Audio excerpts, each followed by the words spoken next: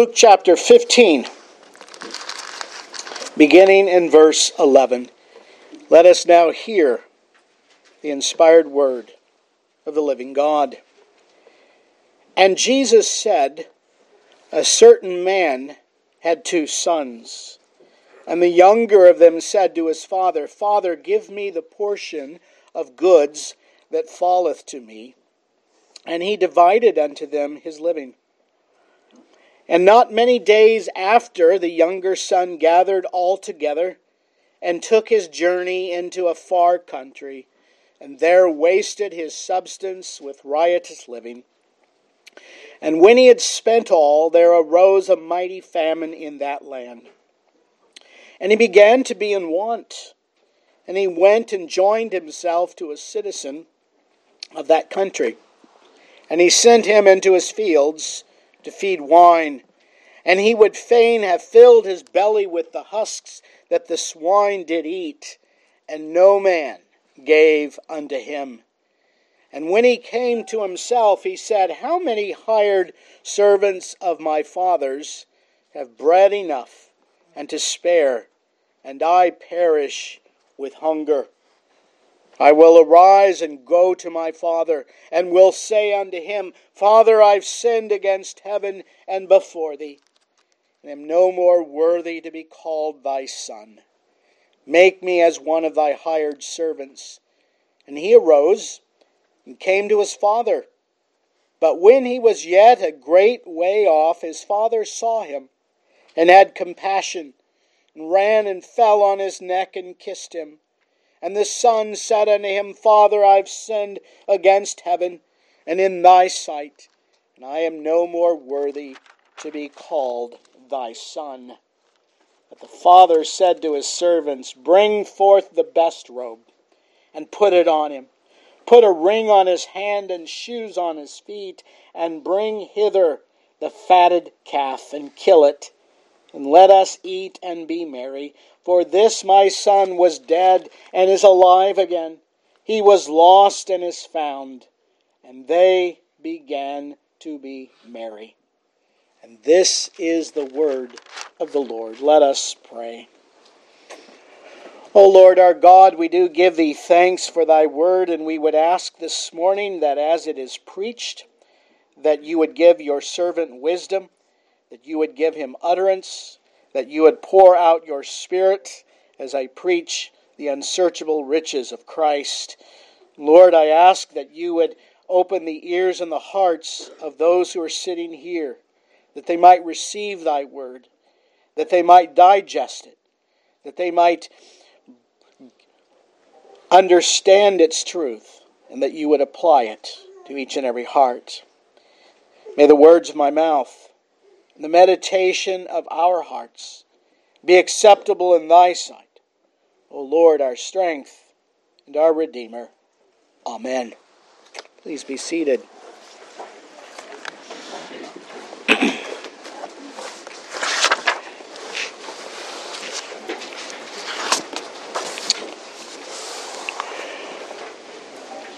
Well, as we come to this familiar parable, that is perhaps one of the most well-known parables, and sadly one of the least understood parables. It is true that familiarity breeds contempt. And those things that are so familiar to us, we just scratch the surface. We just overlook many important things.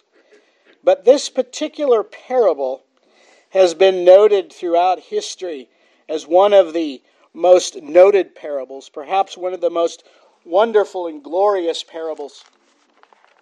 And as we consider this parable this morning, it has been called the parable of the prodigal son. But I would say that it is, as many state, it is the story of 2 sons. It is a parable of a lost son. That term, the parable of the prodigal, is not indicated in the passage, but it is certainly a parable of a lost son. It is a parable of 2 sons. And today we'll consider the first son, the younger son, and next week we will consider the older son. But as we come to this passage of Scripture, we find in the context, the Lord Jesus Christ is coming up against the opposition of the religious leaders. He continues to find himself in strong disagreement with them. And we find that true religion will always divide, that true religion will always bring opposition, even within the church of the Lord Jesus Christ. And so as the Lord Jesus is continuing in his ministry, as we see him there eating with the scribes and Pharisees on the Sabbath at that meal, we see in the context of the meal that these sinners, these people who are following him, desire to go after him. And as we saw last week, it is the publicans, it's the sinners that draw near to hear him. They knew he had something important to say. And so they've heard the parable of the shepherd. They've heard the parable of the lost coin. Now they hear the parable of the two sons. Now this was stated to the Pharisees and scribes for their benefit. But also it was spoken to that crowd of publicans and sinners so that the Lord Jesus Christ might draw sinners unto himself. Now I've entitled the sermon this morning, The Heart of the Father Revealed. And I think there's something that we often miss in this parable. Something that we overlook. We're thinking about the older son, we're thinking about the younger son, we're focused on a particular word, and we always miss the heart of the Father revealed to those whom he loves. And this passage is not a passage of the rebellion of the son. Certainly it's here. But in that rebellion of the son, even in the return of the son, we see the heart of the Father. We see the love of the Father towards sinners. We oftentimes say, amazing grace, how sweet the sound. But the question is it really sweet? Is it a sweet sound in our ears? For as we consider this passage this morning, it is good news. It is sweet sound in our ears. But it is not a sweet sound to those who turn away from the Lord and do not cry out for mercy. So here, as we consider this passage this morning, you have the outline there if you're following the outline. But we see first of all the rebellion of the son, verses 12 through 16. We see the repentance of the son in verses 17 through 19. We see the return of the son in verses 20 through 21. And then we see the reception of the son there in verses 22 through 24. Now, as Jesus is speaking to the crowd, he tells them a story of a man who had two sons. And in the first part of this parable, he tells a story of the first son, of the younger son, of the firstborn, or of the younger son, not the firstborn, but the younger son, who turns away from the father, who turns in open rebellion to him. Notice there in verse 12, the younger son goes to his father and says, Father, give me the portion of goods that falleth to me. And he divided unto them his living. Now, in the context of that culture, you did not get your inheritance until the father died. And most of the inheritance went to the older son. The younger son got a portion, but he didn't get as much as the older son. And so it's unusual for the son to go to the father and say, give me my inheritance. What arrogance for a child to go to his father and say, give me my inheritance. What if he has no inheritance? You'd look pretty foolish, wouldn't you? But he knew his father had this portion of goods, and that inheritance that fell to him was not just monetary means. It was not just money, but it was cattle, it was livestock. It was those things that were seen as important in the context of an agrarian society. Give me the portion of goods. Give me what is mine. And here we see in verse 12 the arrogance. We see the pride of this son. And we see the beginning roots of sin. There's a lot of instruction in this passage. That's why I divided it, because there's so much here. But we need to see that the beginnings of sin start with a proud and arrogant heart. Give me what's mine. That's the culture we live in. It's mine. Children learn that at a very young age, don't they? Give me. Mine, mine.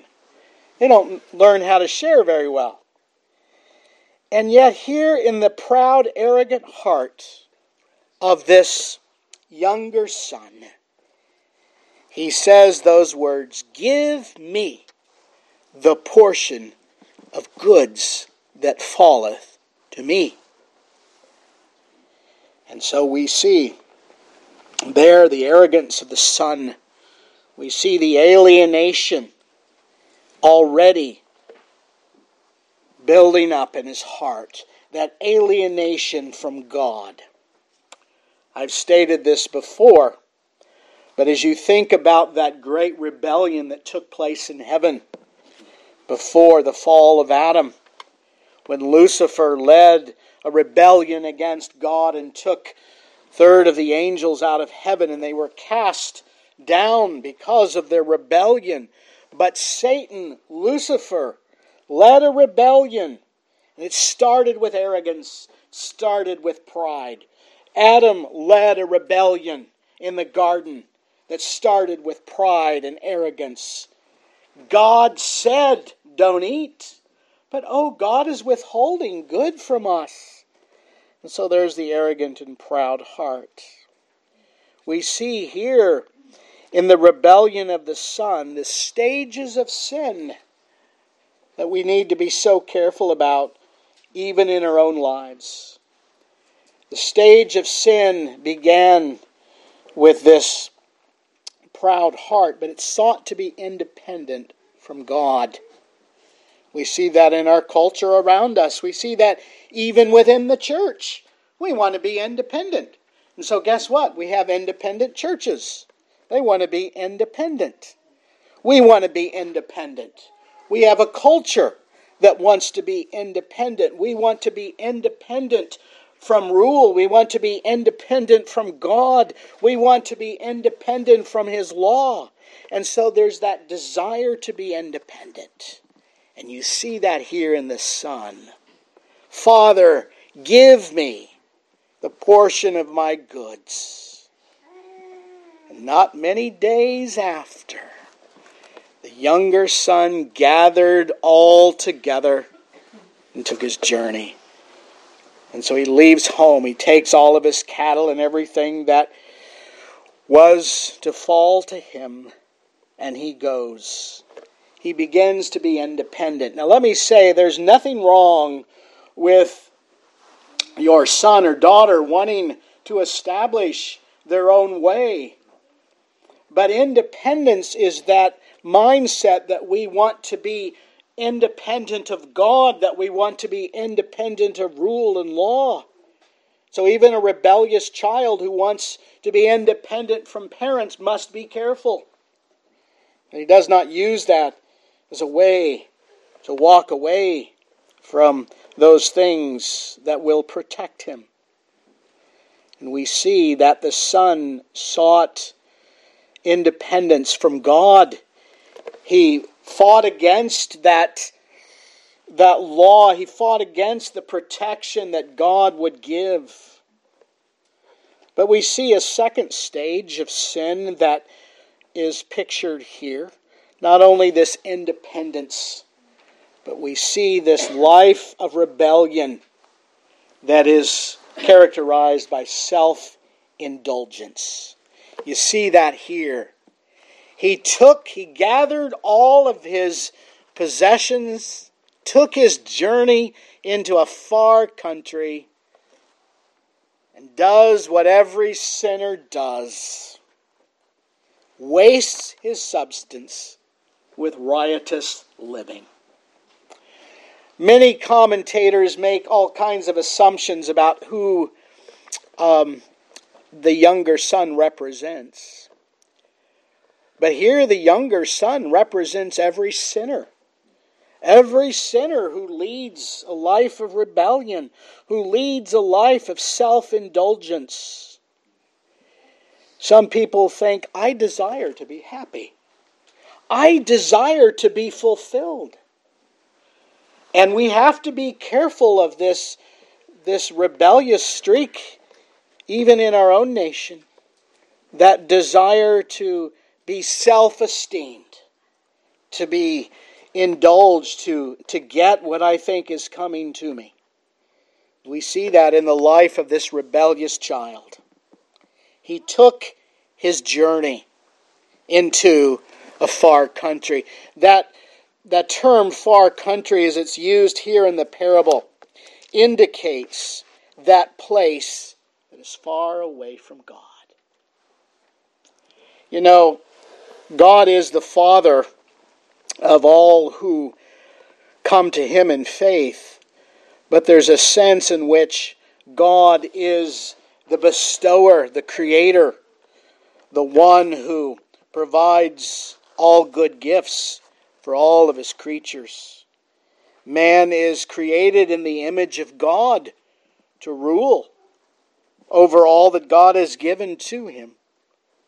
But when he desires to turn away from God, he goes as far away from God as he can. But the psalmist there in Psalm 139 reminds us that question: where can I go from your presence? Where can I go from your spirit? If I go to the lowest parts of the earth, you are there. If I go to the highest mountain, you are there. And so there's no place any man or woman can go to escape the presence of God. But he took his journey, and it was a miserable journey. It was a horrible journey into a far country. I've often said, and people sometimes look at me in bewilderment, when someone walks that journey into the far country, I always tell them, I always say, you go and have a great time. Because you will find that that journey will be a miserable journey. That the fool has said there is no God, and so he goes to that far journey. And sometimes he needs to go. Sometimes he needs to walk in that journey away from God. There's a strange account of how the Amish deal with their younger people. I never understood this. But they will not baptize their children or their young people until they've gone out from the community for a season and lived a life of rebellion, and then see if they want to come back and live within the community, and then they baptize them. And that is a strange way of looking at it. But this man, like all of us, has the heart of a rebel, goes and lives that life of rebellion. But we see the stages of sin. We see, first of all, he seeks independence. He seeks that life of rebellion. And then he spends all of his resources in riotous living. He goes far away from God on a long and miserable journey. He spends all of his resources. He spends his character. He spends his strength. He spends his hope. He gives it all up for the pleasures of sin, which the Scripture says lasts only for a season. He spent everything. He wasted his substance. How often do we find in our own lives that we've not only wasted our substance, but we've wasted our years. Look at my own life and I'm thinking, what happened to the last number of years? Where did the last 10 years go? Where did the last 20 years go? And we sometimes find ourselves that we, like this son, have wasted the years. We've wasted our resources. We've wasted our substance.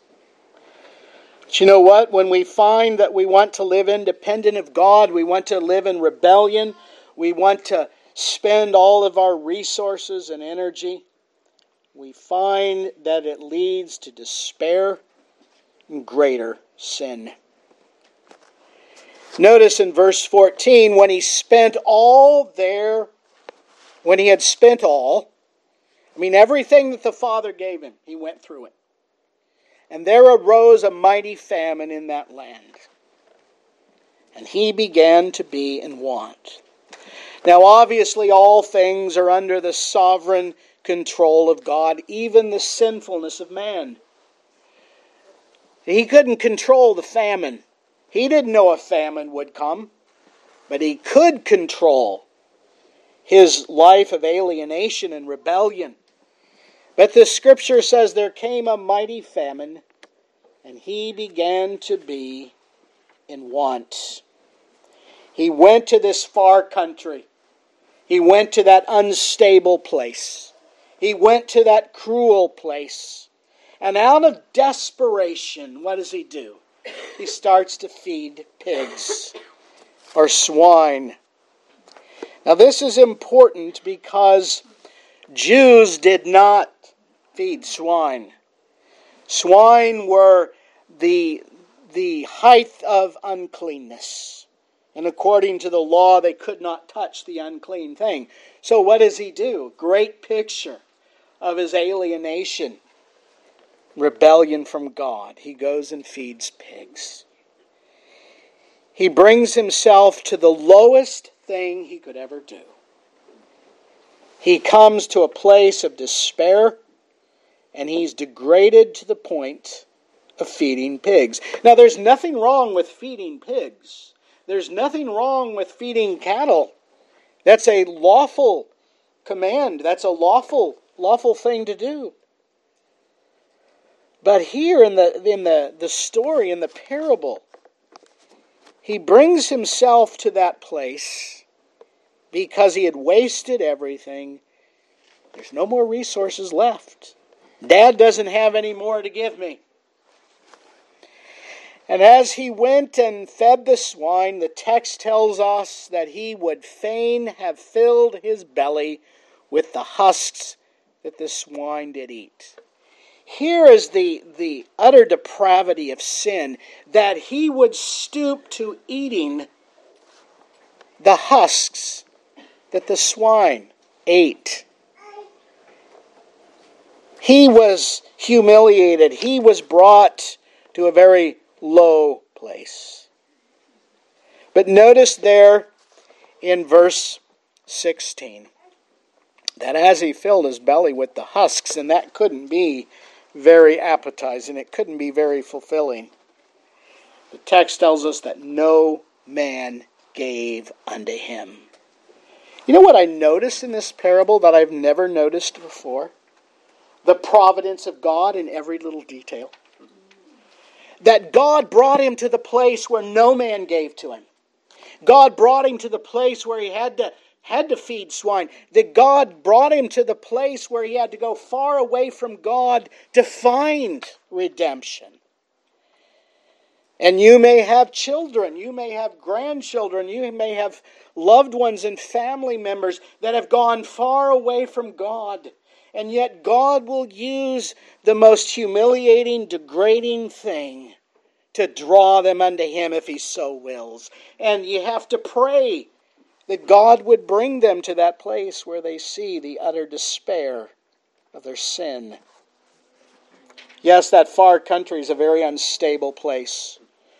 Children, the world is a very cruel place. It's a very lonely and isolated place. And yet in that far country, you know what he finds? He finds loneliness. He finds isolation. He does not find what he's longing for. And so he is in that place of great rebellion. And then we find in verse 17 and 19, our second point, we see the repentance. I love the first part of verse 17. And when he came to himself, he said, how many hired servants of my father have bread enough to spare, and I perish with hunger? Oh, how often God will use hunger. How often God will use isolation and despair to draw us unto Him. Oh, don't discount the providence of God, even in the life of a sinner. God will use those things to draw him to Himself.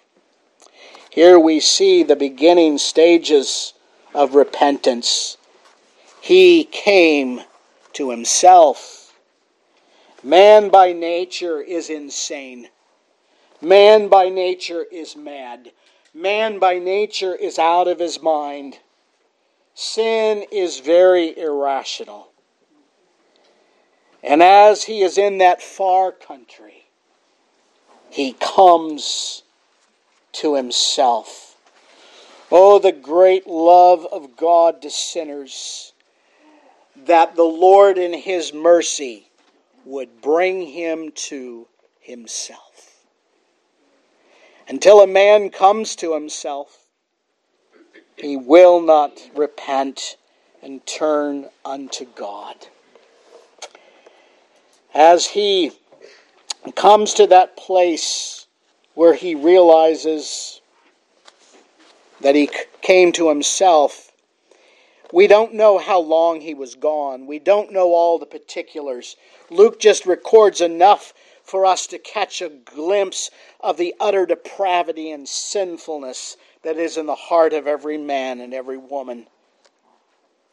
And here he comes to himself and begins to come to right thinking. Here we see the beginnings of repentance. It begins with a change of mind. It begins with a change of heart. It begins with coming to the place where he finds no satisfaction in the things of the world.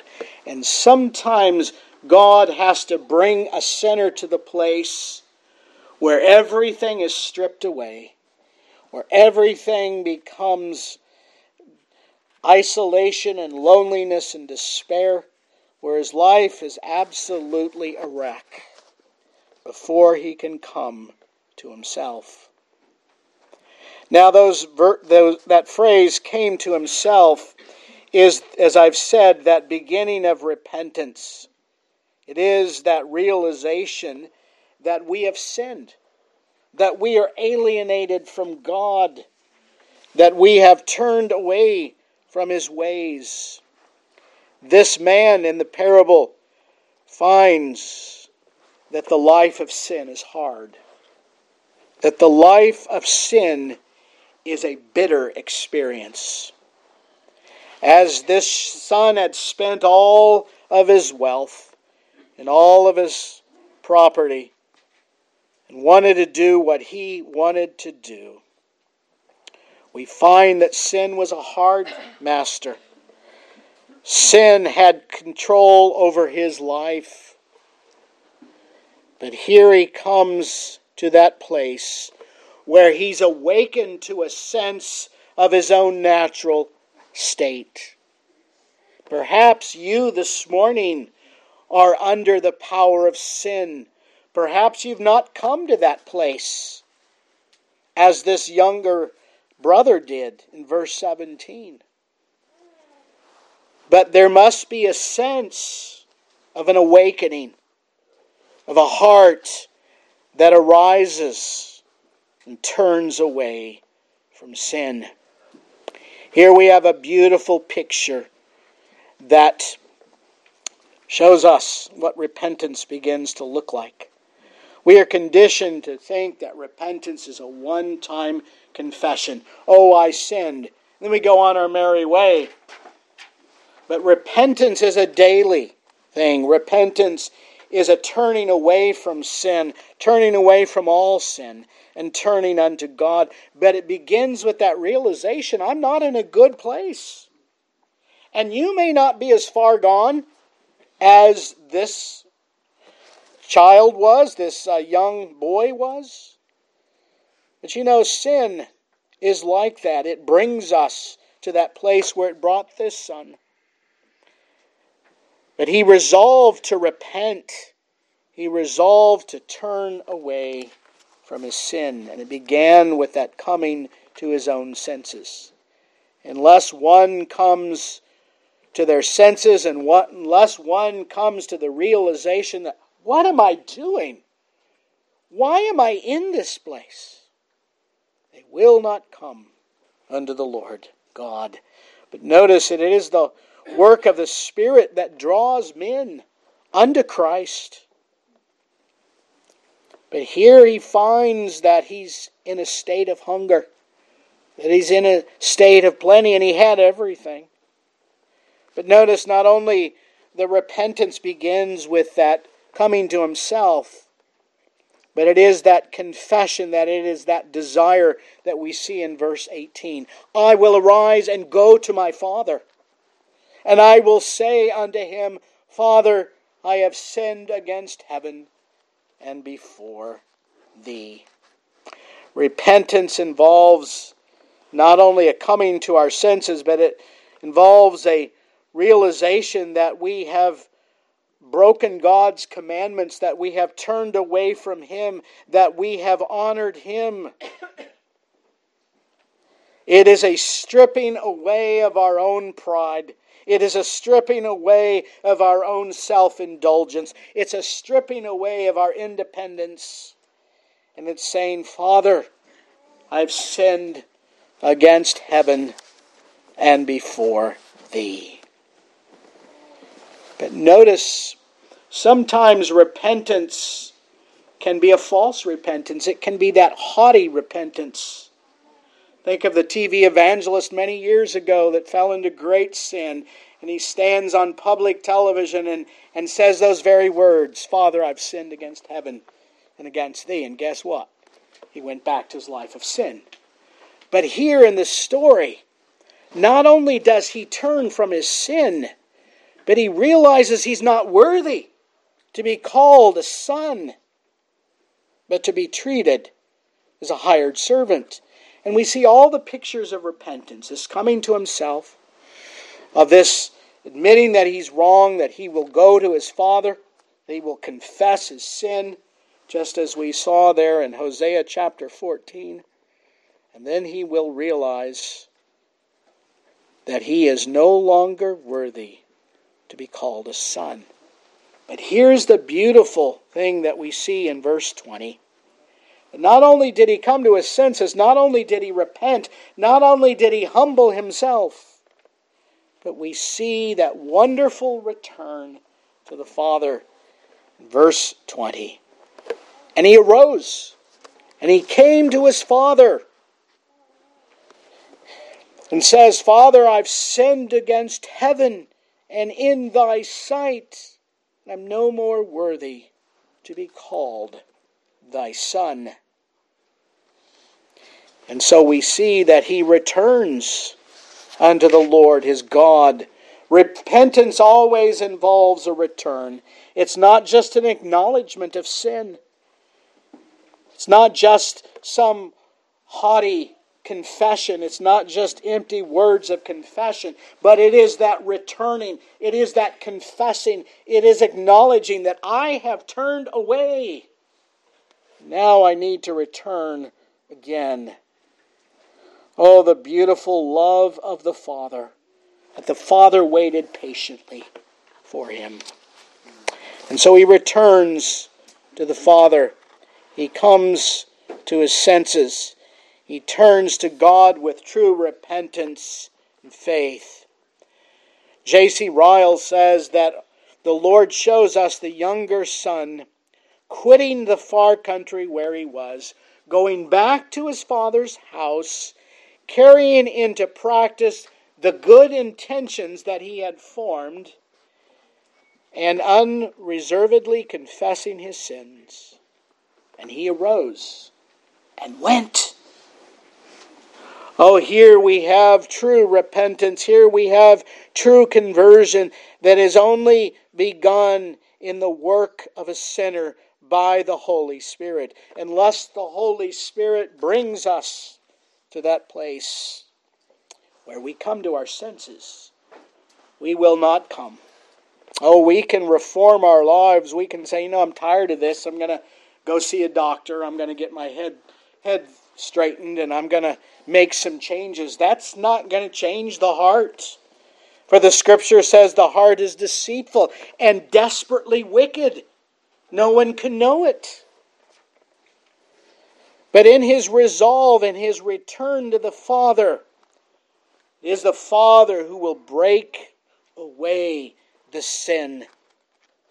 He will come out from the fellowship of that far country. He will come out from wandering in that far country to home, to the place where there's protection, where there's safety, where there's the love of a Father for the sinner. Oh, friends, don't ever turn from the Lord like this son without returning to Him. Oh, we need to plead for God's mercy upon our children, upon our grandchildren. We need to pray that the Lord would cause them to come to themselves and return unto the Lord, where there is indeed great mercy. But fourthly and finally, this is the beauty of the story. Every story has a happy ending. Well, most stories have a happy ending. Well, this parable, this story has a happy ending because in verses 22 through 24, we see that he comes to the Father. But notice the reception that the Father gives. We see a glimpse of it in verse 20 as the Son begins to return. When he was a great way off, that indicates he was far away. I mean, you would have to have X-ray vision to see him coming. But when he was yet a great way off, his Father saw him. He had compassion and ran and fell on his neck and kissed him. Oh, the beautiful reception that was waiting this son. The Father welcomed him. The Father forgave him. And the Father honored him. I love those words, and Charles Spurgeon preached a sermon on that very phrase, and God ran. That picture of a father running to his child, of a father running and falling on his neck and kissing him.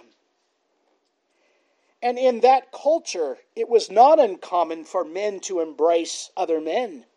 There was nothing wrong with that. That was how they showed compassion. But in the kissing of the Son, we see the Father showing great affection and love for this Son who had turned away in rebellion. I draw your attention to some beautiful words that are familiar in 2 Samuel chapter 14. 2 Samuel chapter 14.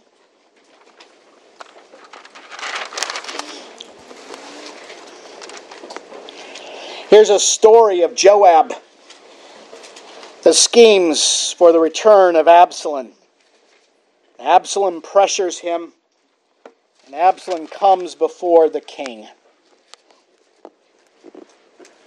Verse 32, and Absalom answered Joab, 2 Samuel 14. Behold, I sent unto thee, saying, Come hither, that I may send thee to the king to say, Wherefore am I come from Geshur? It had been good for me to have been there still. Now therefore let me see the king's face. And if there be any iniquity in me, let him kill me. So Joab came to the king and told him, and when he had called for Absalom, he came to the king. He bowed himself on his face to the ground before the king, and the king kissed Absalom. Here's a beautiful type in the Old Testament of how God kisses those who repent, of kisses those who turn to Him, who shows much affection to Him. And so here in the end of verse 20, we see the desire of the Father.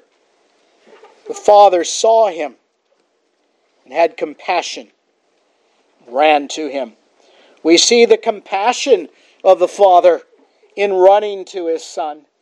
We see the affection of the Father in falling on His neck and kissing Him. And this is the beautiful love of the Father. Here we see the heart of the Father revealed to the sinner. Here we see the heart of the Father revealed to us, that He does not turn away from sinners. Oh, the salvation of God that turns rebels into sons, that turns sinners into saints. And as the Father received him, we see there the end of the story. It doesn't end there. Father said to his servants, "Quick, bring forth the best robe, put it on him, put a ring on his hand, shoes on his feet, bring hither a fatted calf and kill it. Let us eat and be merry." There's three common themes in all of these three parables. And of course it's one parable really. But we see this thought of rejoicing and making merry at someone who is found, of someone who comes unto the Lord. And so here the Father calls His servants to bring a robe to His Son. The robe was kept for special guests. You didn't wear the robe as an everyday garment. It was kept for special occasions. It was kept for this guest. He says, "Quick, bring forth the best robe," not just any robe, but the best robe. And then he says, "Put a ring on his hand." The ring indicated a sign of authority. Here is where the Father bestows honor on the Son by giving him a robe of a king, by giving him a ring of a king indicating authority. And then he says, "Put sandals or shoes on his feet." In that culture, slaves did not wear shoes. They went barefooted. Poor people did not wear shoes. They went barefooted. But here, this man who was a slave to sin now becomes a servant, now becomes a son, and is now given shoes as a man who is free, set free to walk and run and serve the one to whom he turned away. Then he says, "Quick, kill the fatted calf. We're going to have a banquet." Again, here in Luke's gospel, we see this picture of a meal, of a banquet. But that banquet was mostly for the purpose of reconciling himself not only to the Father, but to the village. It was a public banquet. It wasn't a private banquet. And so he was reconciled to the villagers. He who was in that far country now comes home. So there's a reconciliation among all the villagers. My son was dead. Not mostly dead. He was dead. He is alive again. He was lost and is found. And they began to make merry. He was dead. He had no life in him. He was cut off from God. He was cut off from the community. He was alienated from people. And yet God came and showed great mercy. As we think about this wonderful story of the prodigal, we find that the Lord grants repentance, that the Lord grants mercy to sinners. And the question to consider this morning for all of us here is your heart alienated from God? Are you in rebellion to Him? Is it not time to come to your senses and to remember the goodness and the mercy of God? Oftentimes we, like the younger son, have turned our back on God, have taken the gifts, taken the talents, and used them for our own pleasure and glory. But as our children know well, that sin, the fall of man, brings great misery. There is nothing but misery, a life of domination to sin, a life of alienation, and yet the sinner is brought home and finds goodness and mercy in the Lord. Perhaps you are not living that life in the far country. Perhaps you are one who has found favor with the Father. But the question this morning, more importantly, is, do we really, really understand the heart of the Father toward the sinner? Do we really understand how much affection, how much love that He has for His children? I don't think we do. Because if we understood that, it would change our whole relationship to each other. It would change our whole manner of doing evangelism. We don't follow the Arminian model of evangelism. Oh, we just got to get everybody saved. We got to proclaim the gospel. We got to show mercy and compassion to sinners. We've experienced a little of that with our deacons on a couple of occasions. It's always been heartwarming to me to see how we reach out to people like that. And yet we must understand that the heart of the Father is one of love and mercy toward sinners. And let us never, ever forget the great kindness and the compassion of our God toward us. We, who are worthless, wretched sinners, can find ready forgiveness and pardon from the Lord. Friends, let us have the mercy of our Lord Jesus Christ. Let us have this affection of the Father for sinners engraved in our minds and our hearts. And let us never forget, as the Pharisees and scribes noted, that this one receives sinners and that there is life in Him. And so today I would urge you, I would plead with you that if you do not know Christ, if you are in that far country, far away from God, I would plead with you to cry unto the Lord, to seek His mercy, to find that He indeed is a lover of sinners. May we pray. Lord our God, we do give Thee thanks this morning for the great love that You have for sinners. We thank You that You've revealed Your heart unto us, that it is not a heart of alienation or a heart of estrangement. It is not a heart of one who has conditions placed upon us in the way that man does, but it is the heart of a Father toward a sinner, toward one who is alienated. And Lord, we pray that You would impress upon our minds and our hearts the great love and the affection that you have for us. Oh, may we go forth with joy, thanksgiving, and gratitude that you do receive sinners. And may we be willing to show mercy even unto those who are far away from thee. O Lord, bless this word to our hearts. We pray that you would stir our minds and our affections to love thee more. For we ask this in Jesus' name and for his sake. Amen.